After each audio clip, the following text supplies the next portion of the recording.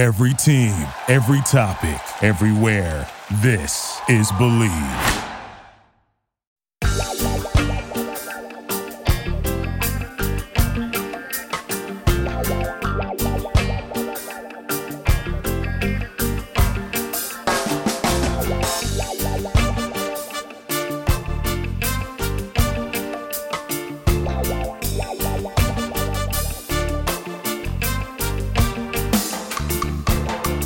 Hello and welcome to the Healthy Herb Podcast, a place of information and inspiration for the home herbalist.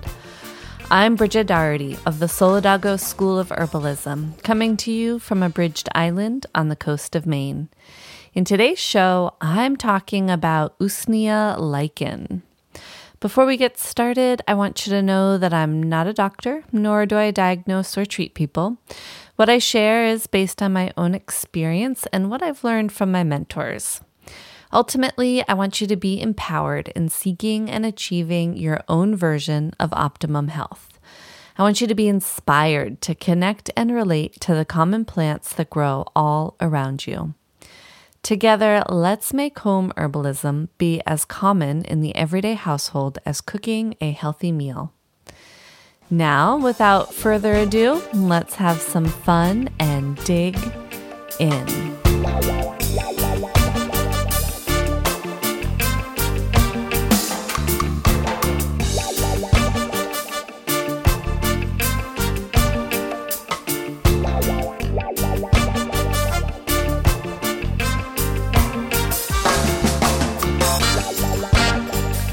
Today, I'm excited to share with you a bit about Usnea lichen, otherwise commonly known as old man's beard lichen, and how I like to use it medicinally, how it's able to be harvested sustainably, and how you can make herbal preparations with it. Before I really dig in, I just want to say that today is my 1-year anniversary of the Healthy Herb Podcast.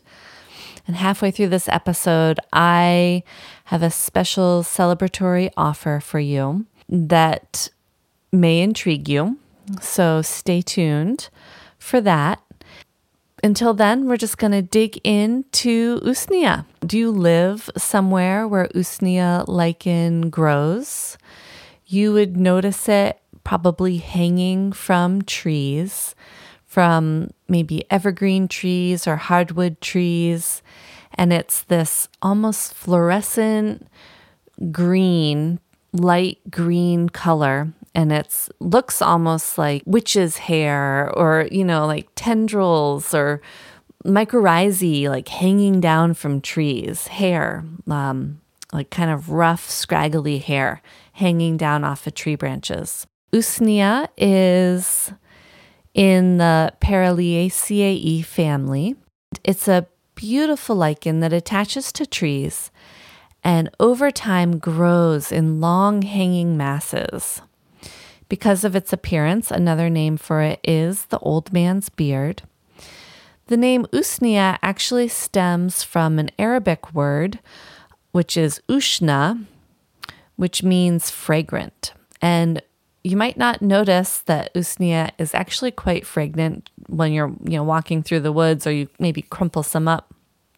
It might not be so fragrant, but once you bring it in to the home and you simmer it in some water, you really will notice that it has this really beautiful fragrance to it, a really unique fragrance to it, which I never really thought of lichens as being fragrant, but this one is, and therefore named.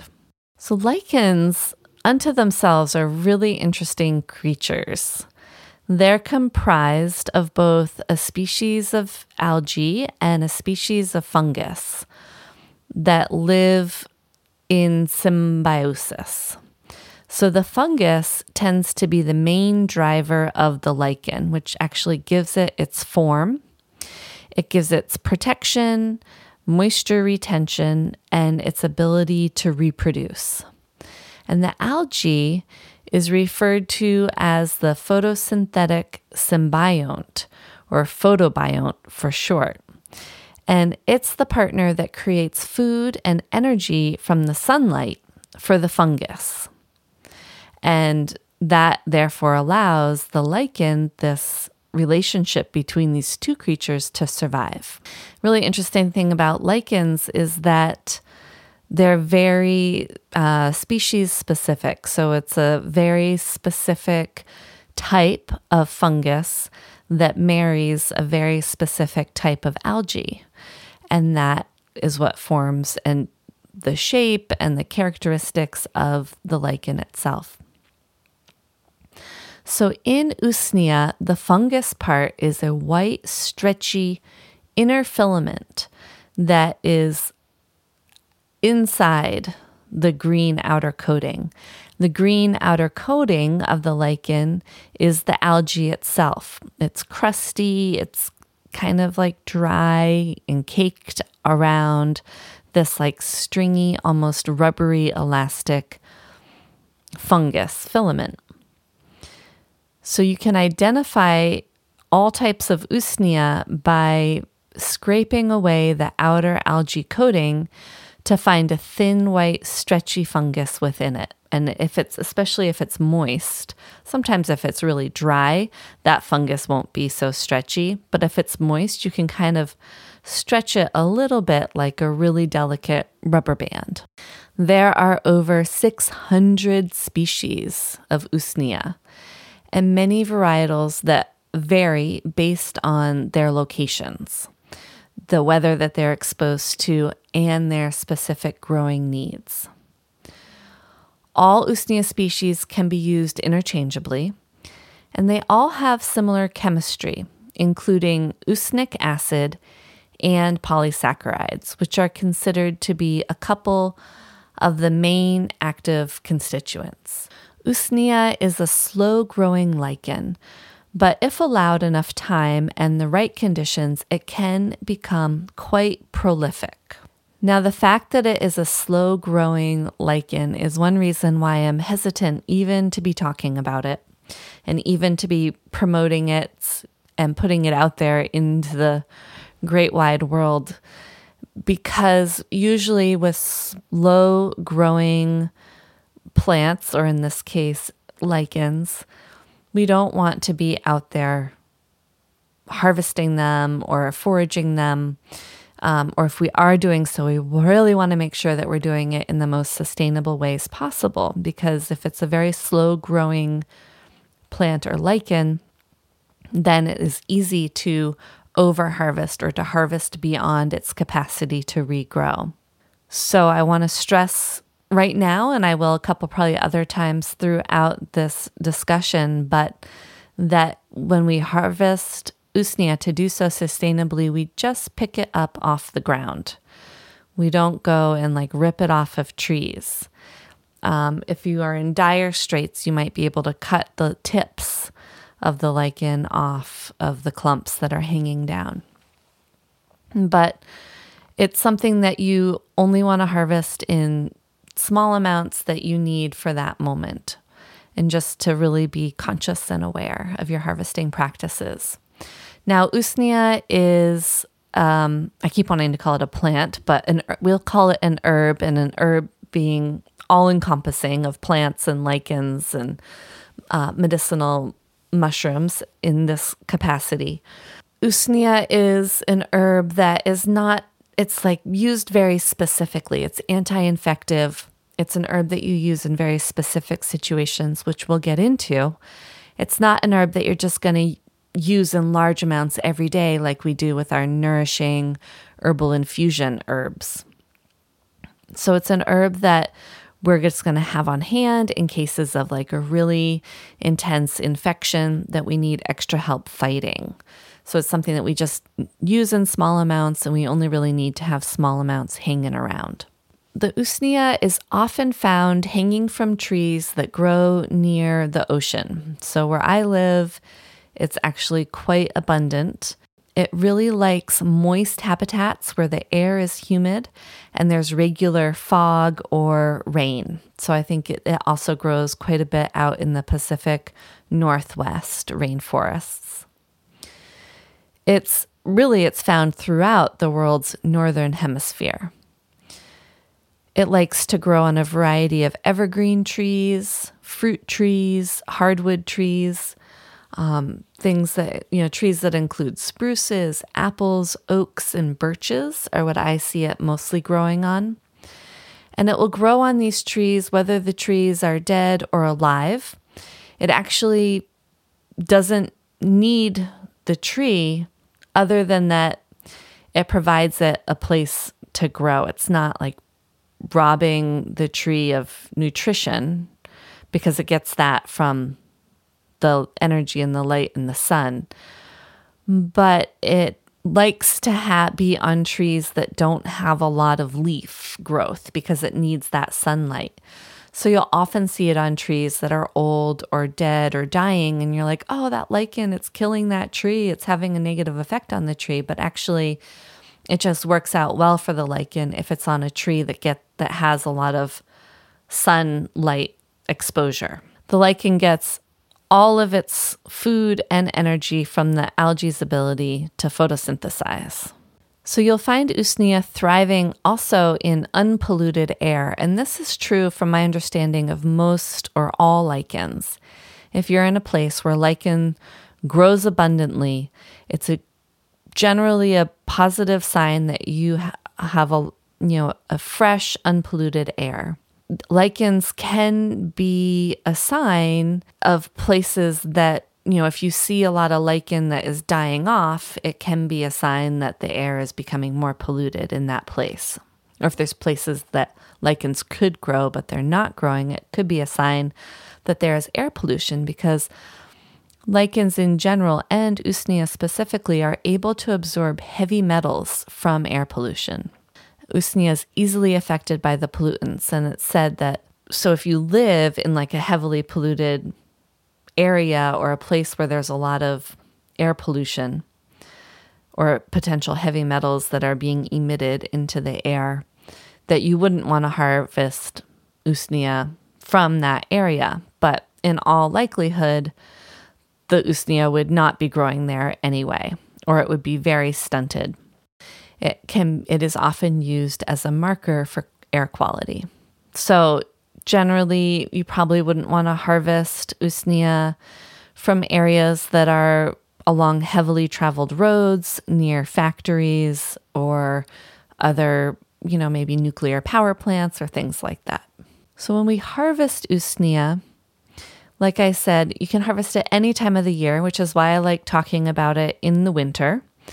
And it's really best to harvest it after it's fallen on the ground. So after a windstorm is one of the best times to go out walking around under trees that have a lot of Usnea hanging from them, because often, they're dead trees or dying trees, and so their branches are pretty brittle and they'll fall to the ground.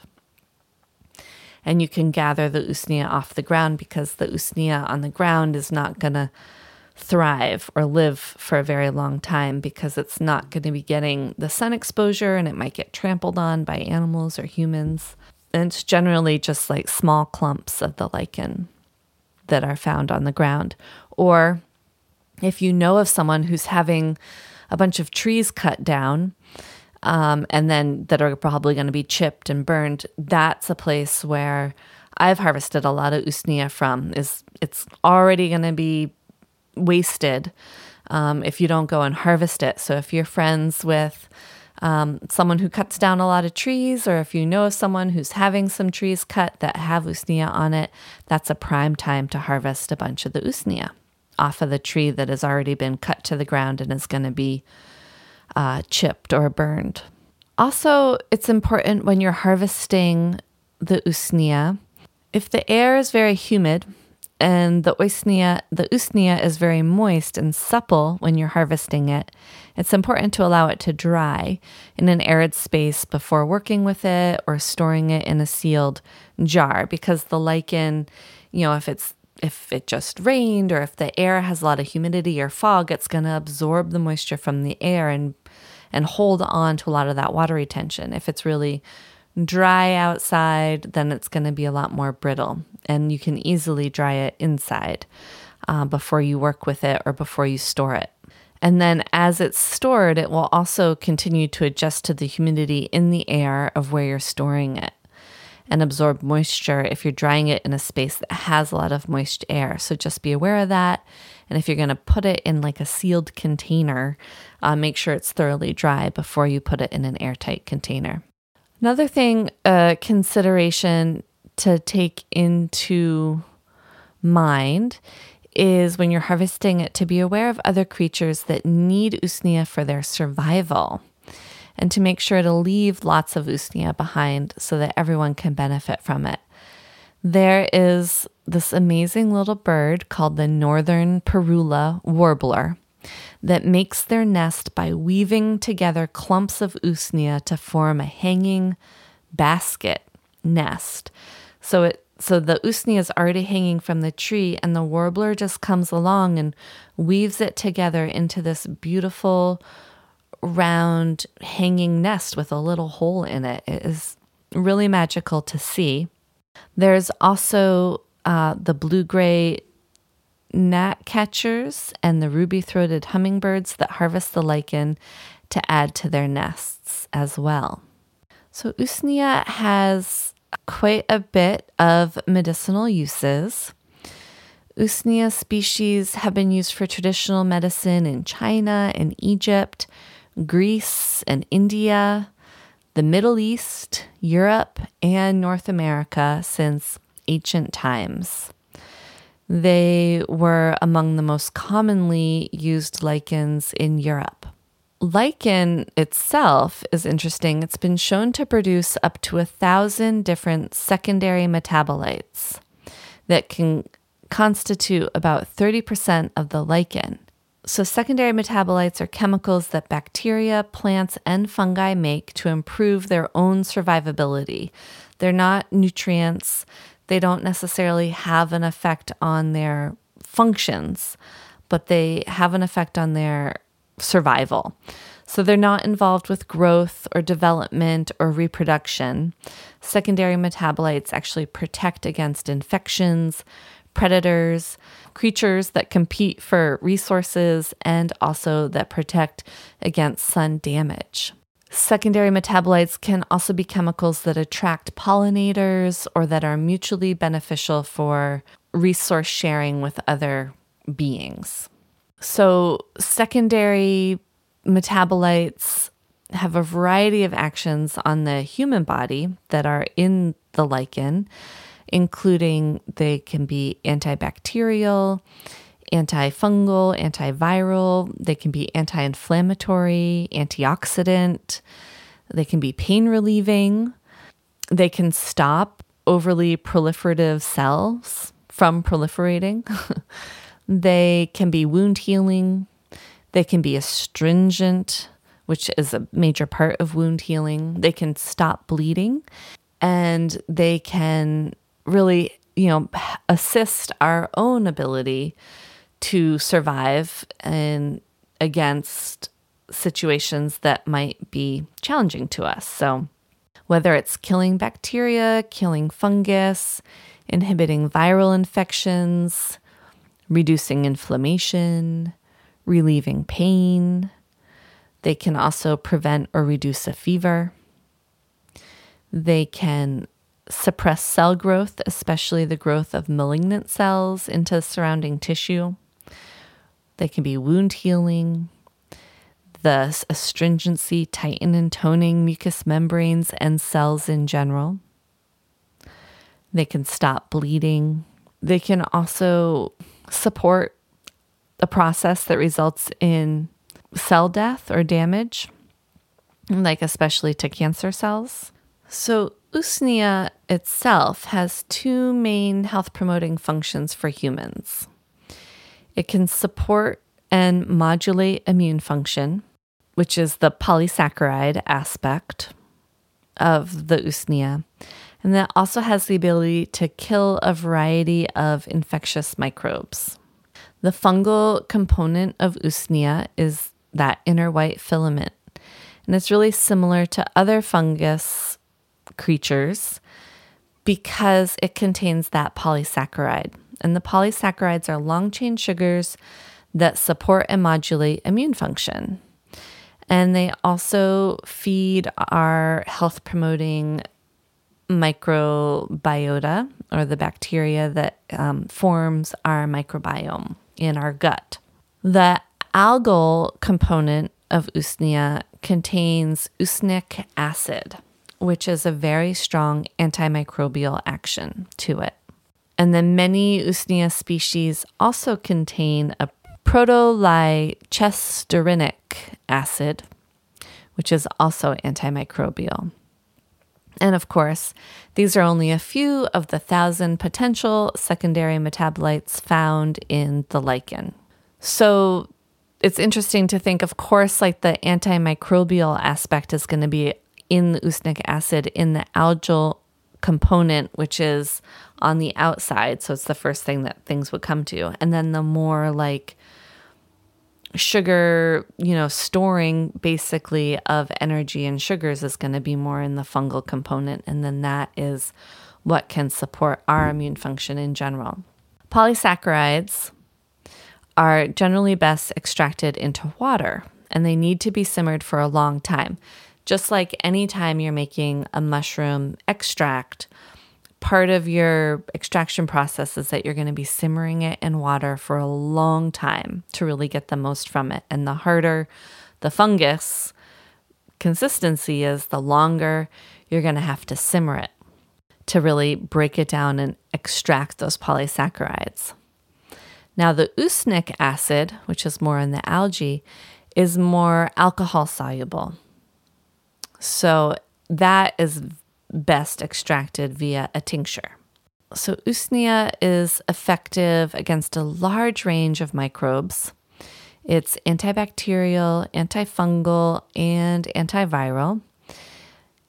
It's effective against many antibiotic-resistant bacteria, including MRSA. And it has the ability to break up biofilms that protect bacteria against antibiotics. Usnea is a broad-spectrum antibacterial that's known to be very effective against gram-positive bacteria, including strep and staph. It's also showing promise in its ability to fight gram-negative bacteria. These bacteria tend to be harder for antibiotics to fight because they have a protective outer membrane to them. Gram-negative bacterial infections tend to cause problems in the lungs, the urinary tract, and the intestines. And Usnea does tend to have an affinity for fighting like really deep-seated infections in the lungs or in the urinary system. Usnea is also really useful against skin infections or abscesses, upper respiratory infections, which would be like more in the sinuses, lung infections, like really deep lung infections or infections that you just can't quit, respiratory fungal infections, also helpful against vaginal bacteria and yeast infections, urinary tract infections, and infections in the mouth. So overall, just a really nice and effective anti-infective. Effective anti-infective. Usnea is perceived as having an affinity for the lungs and the urinary tract. It's renowned for fighting infections that are persistent in these areas, though it's also specific for any infections in any mucous membranes, which is, including, but the entire respiratory system, urinary system, digestive system, reproductive organs and tissues, and the skin. It's especially effective against sore throats because it has that astringent potential to it, plus it has the pain relieving analgesic potential to it, and it has the antimicrobial properties. It also is specific action against strep throat infections. So you can use the tincture as a spray, as an application, a throat spray, or add it to a small amount of water and gargle. So because you're fighting an infection, you need to at least have some sort of alcohol extract to get out that usnic acid. Usnea has proven to be a beneficial antiviral, especially against the herpes family of viruses, including the Epstein-Barr virus. Usnea can be useful as an effective antifungal, both for topical and internal fungal infections and also yeast infections. It can be used in topical and internal applications to fight these.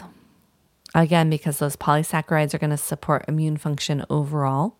But if you have like a topical fungus infection, then you definitely want to at least be applying some of the alcohol extract of the Usnea topically.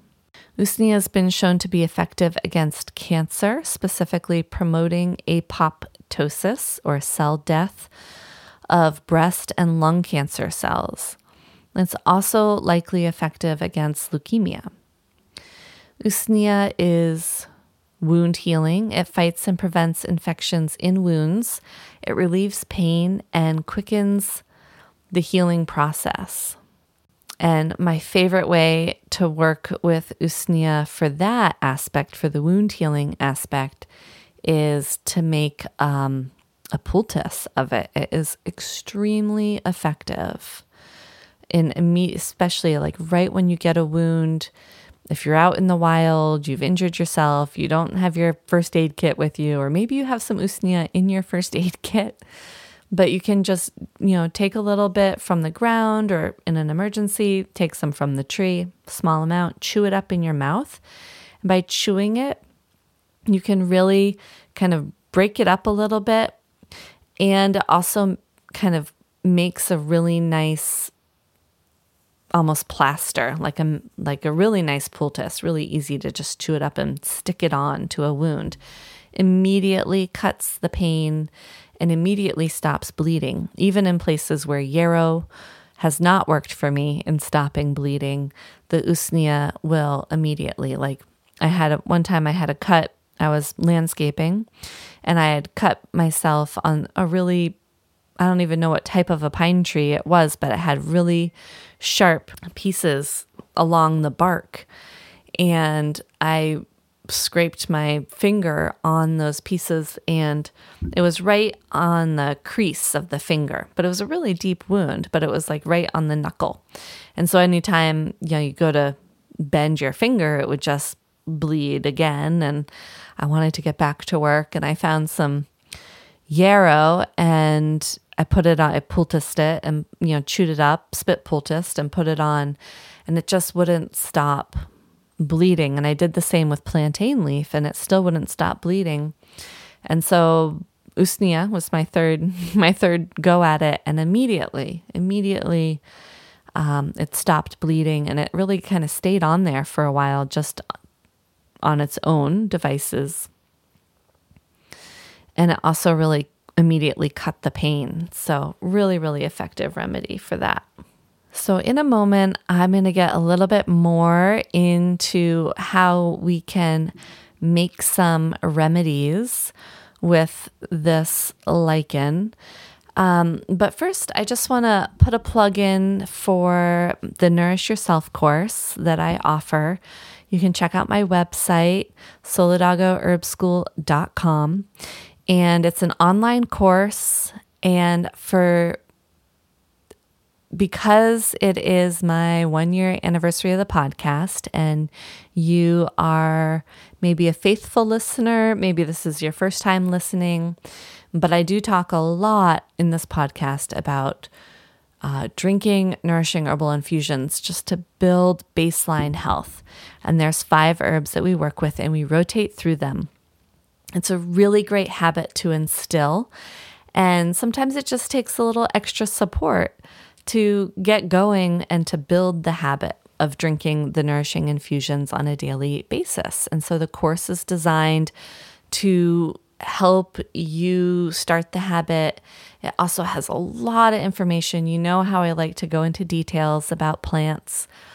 And so I go into a lot of detail about all 5 of those herbs, which are nettle, red clover, comfrey, linden, and oat straw.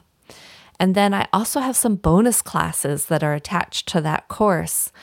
There's one on adaptogens, and we specifically get into working with eleuthero and schizandra and astragalus. And there's a lot of recipes for making herbal energy snacks with these herbs. And there is a cooking with kelp class that's actually broken up into 2 classes. That's all about medicinal seaweeds and all about how to incorporate them into your diet with a bunch of recipes.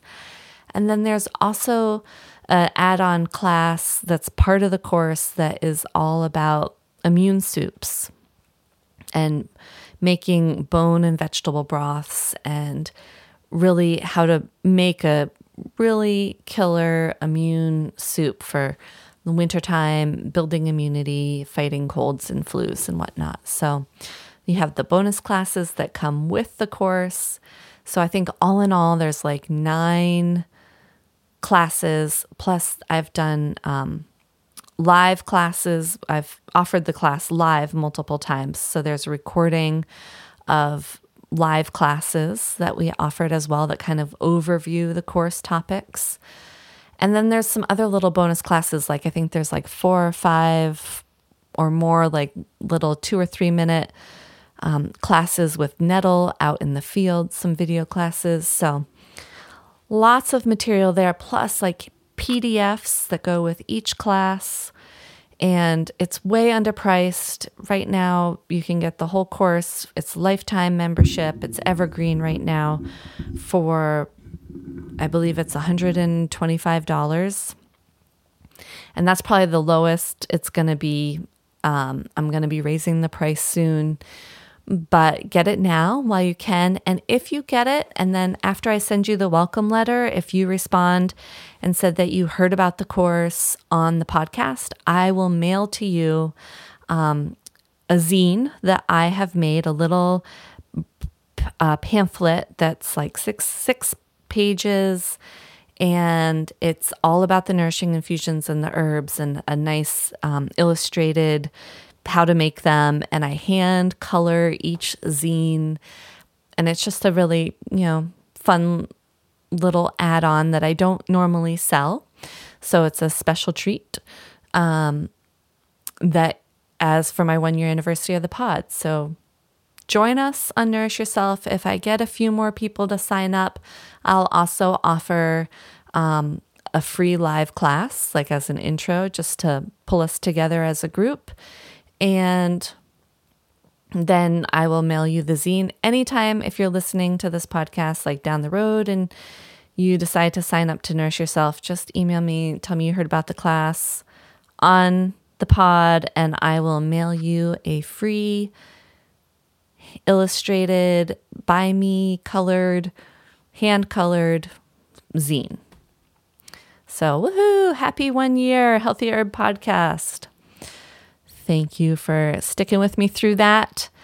Now I want to get into talking about how we're actually going to make some remedies with Usnea. So really, it's kind of a tough herb to make a remedy with, where you get both the polysaccharide, like the water soluble property, and then also the alcohol soluble property. I talked about the spit poultice. That's easy and done. So one way that you can really get the immune supporting aspect is a decoction. So where you're just going to simmer the Usnea for a long time. And as you simmer it, for 20 to 40 to an hour, hour and a half, whatever, just keep simmering it. It's going to concentrate down, and you're going to get like a really kind of yellow, orangey broth or decoction. And that's what you want. You want your Usnea remedy to have both scent to it, and it also wants to have like a yellow orange color to it. So you can do the decoction, and a lot of people say, that's enough. That's enough. That'll still like really help to fight an infection and to build immune health. Now, another way you can do it is you can make a tincture.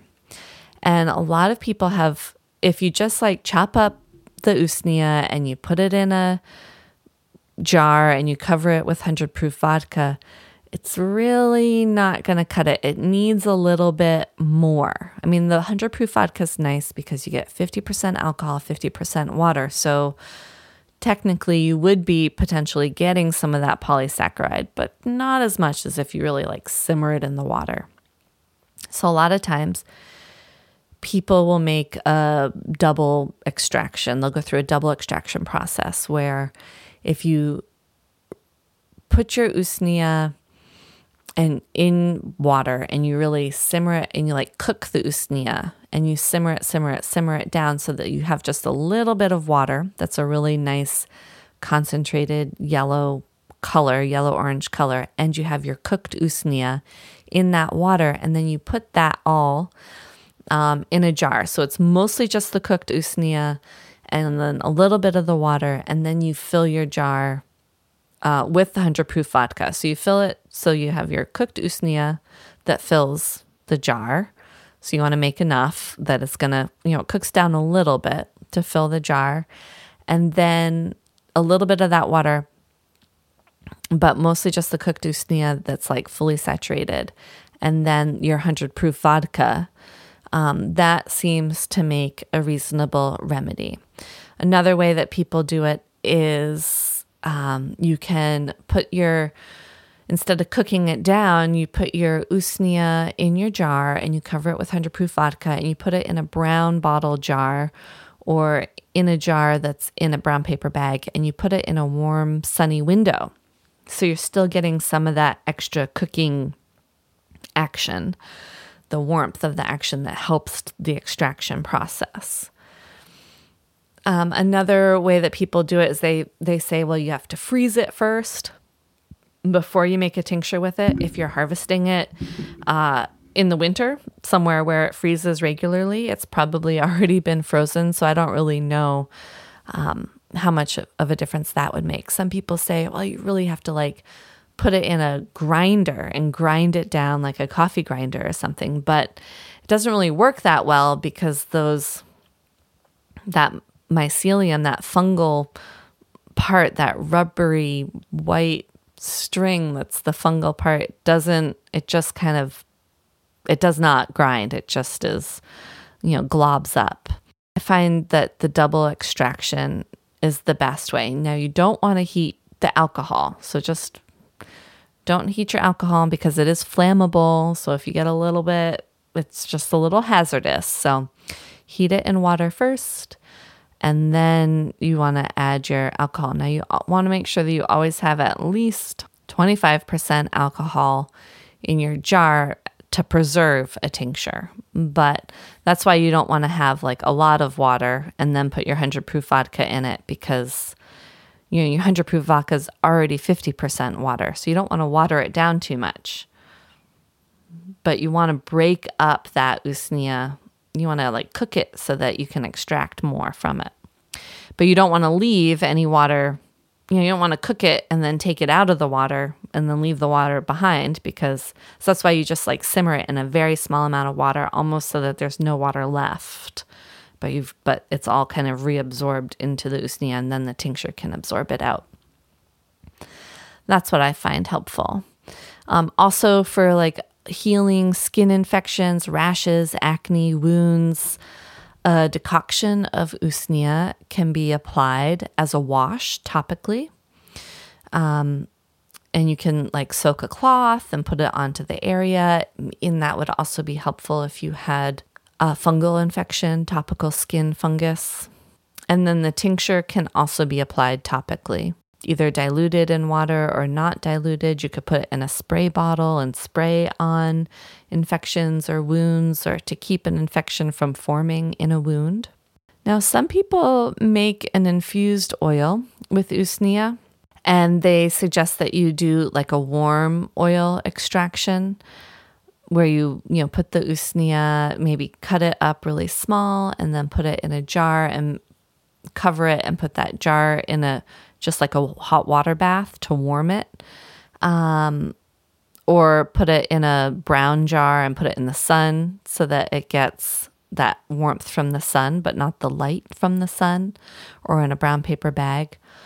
I haven't had the best luck in that feeling like there's a lot of extraction that happens there, but it just kind of seems like it's just Usnea in oil, but you can give it a shot, especially if you are one of those magic herbal oil maker folks. And then once you have your oil, you could make a salve. I have heard of people putting the Usnea infused oil in salves, but then they're also usually putting it in with a bunch of other things. And so who really knows if it's the Usnea or if it's the other herbs in the salve that are working.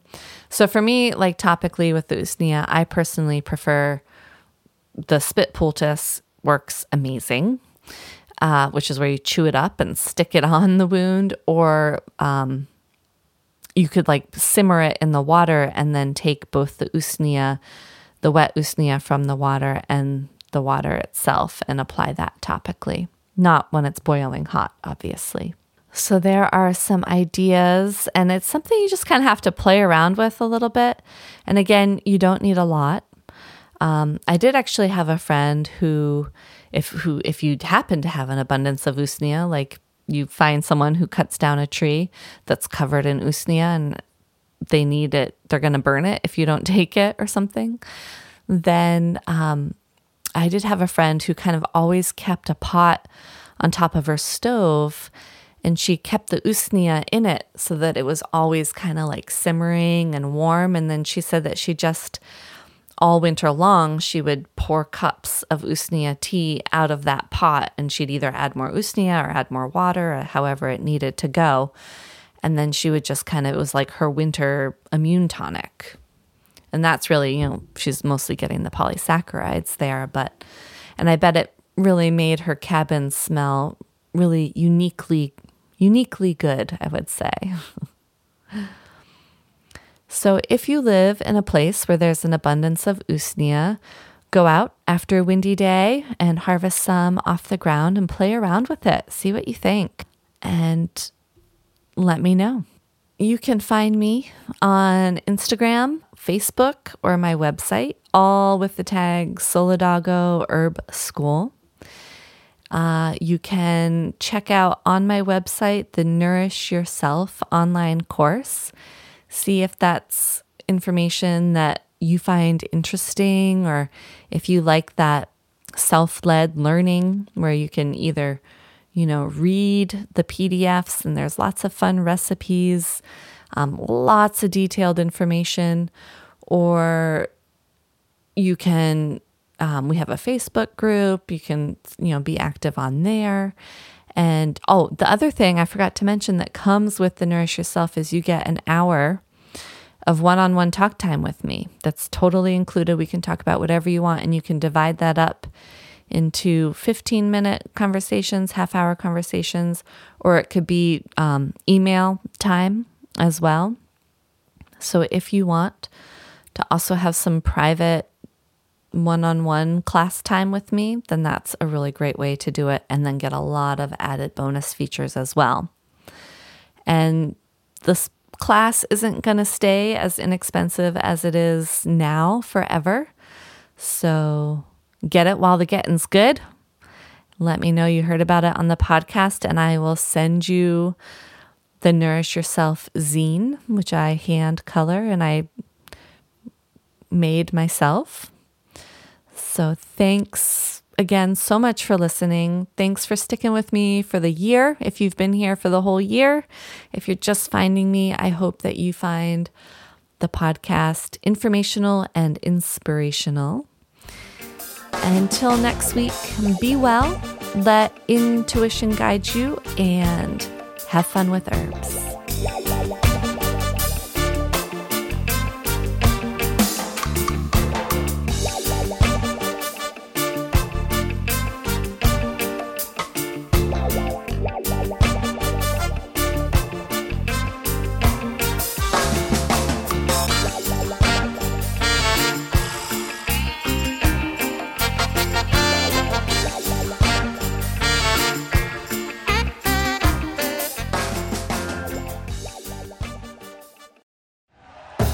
Thank you for listening to Believe.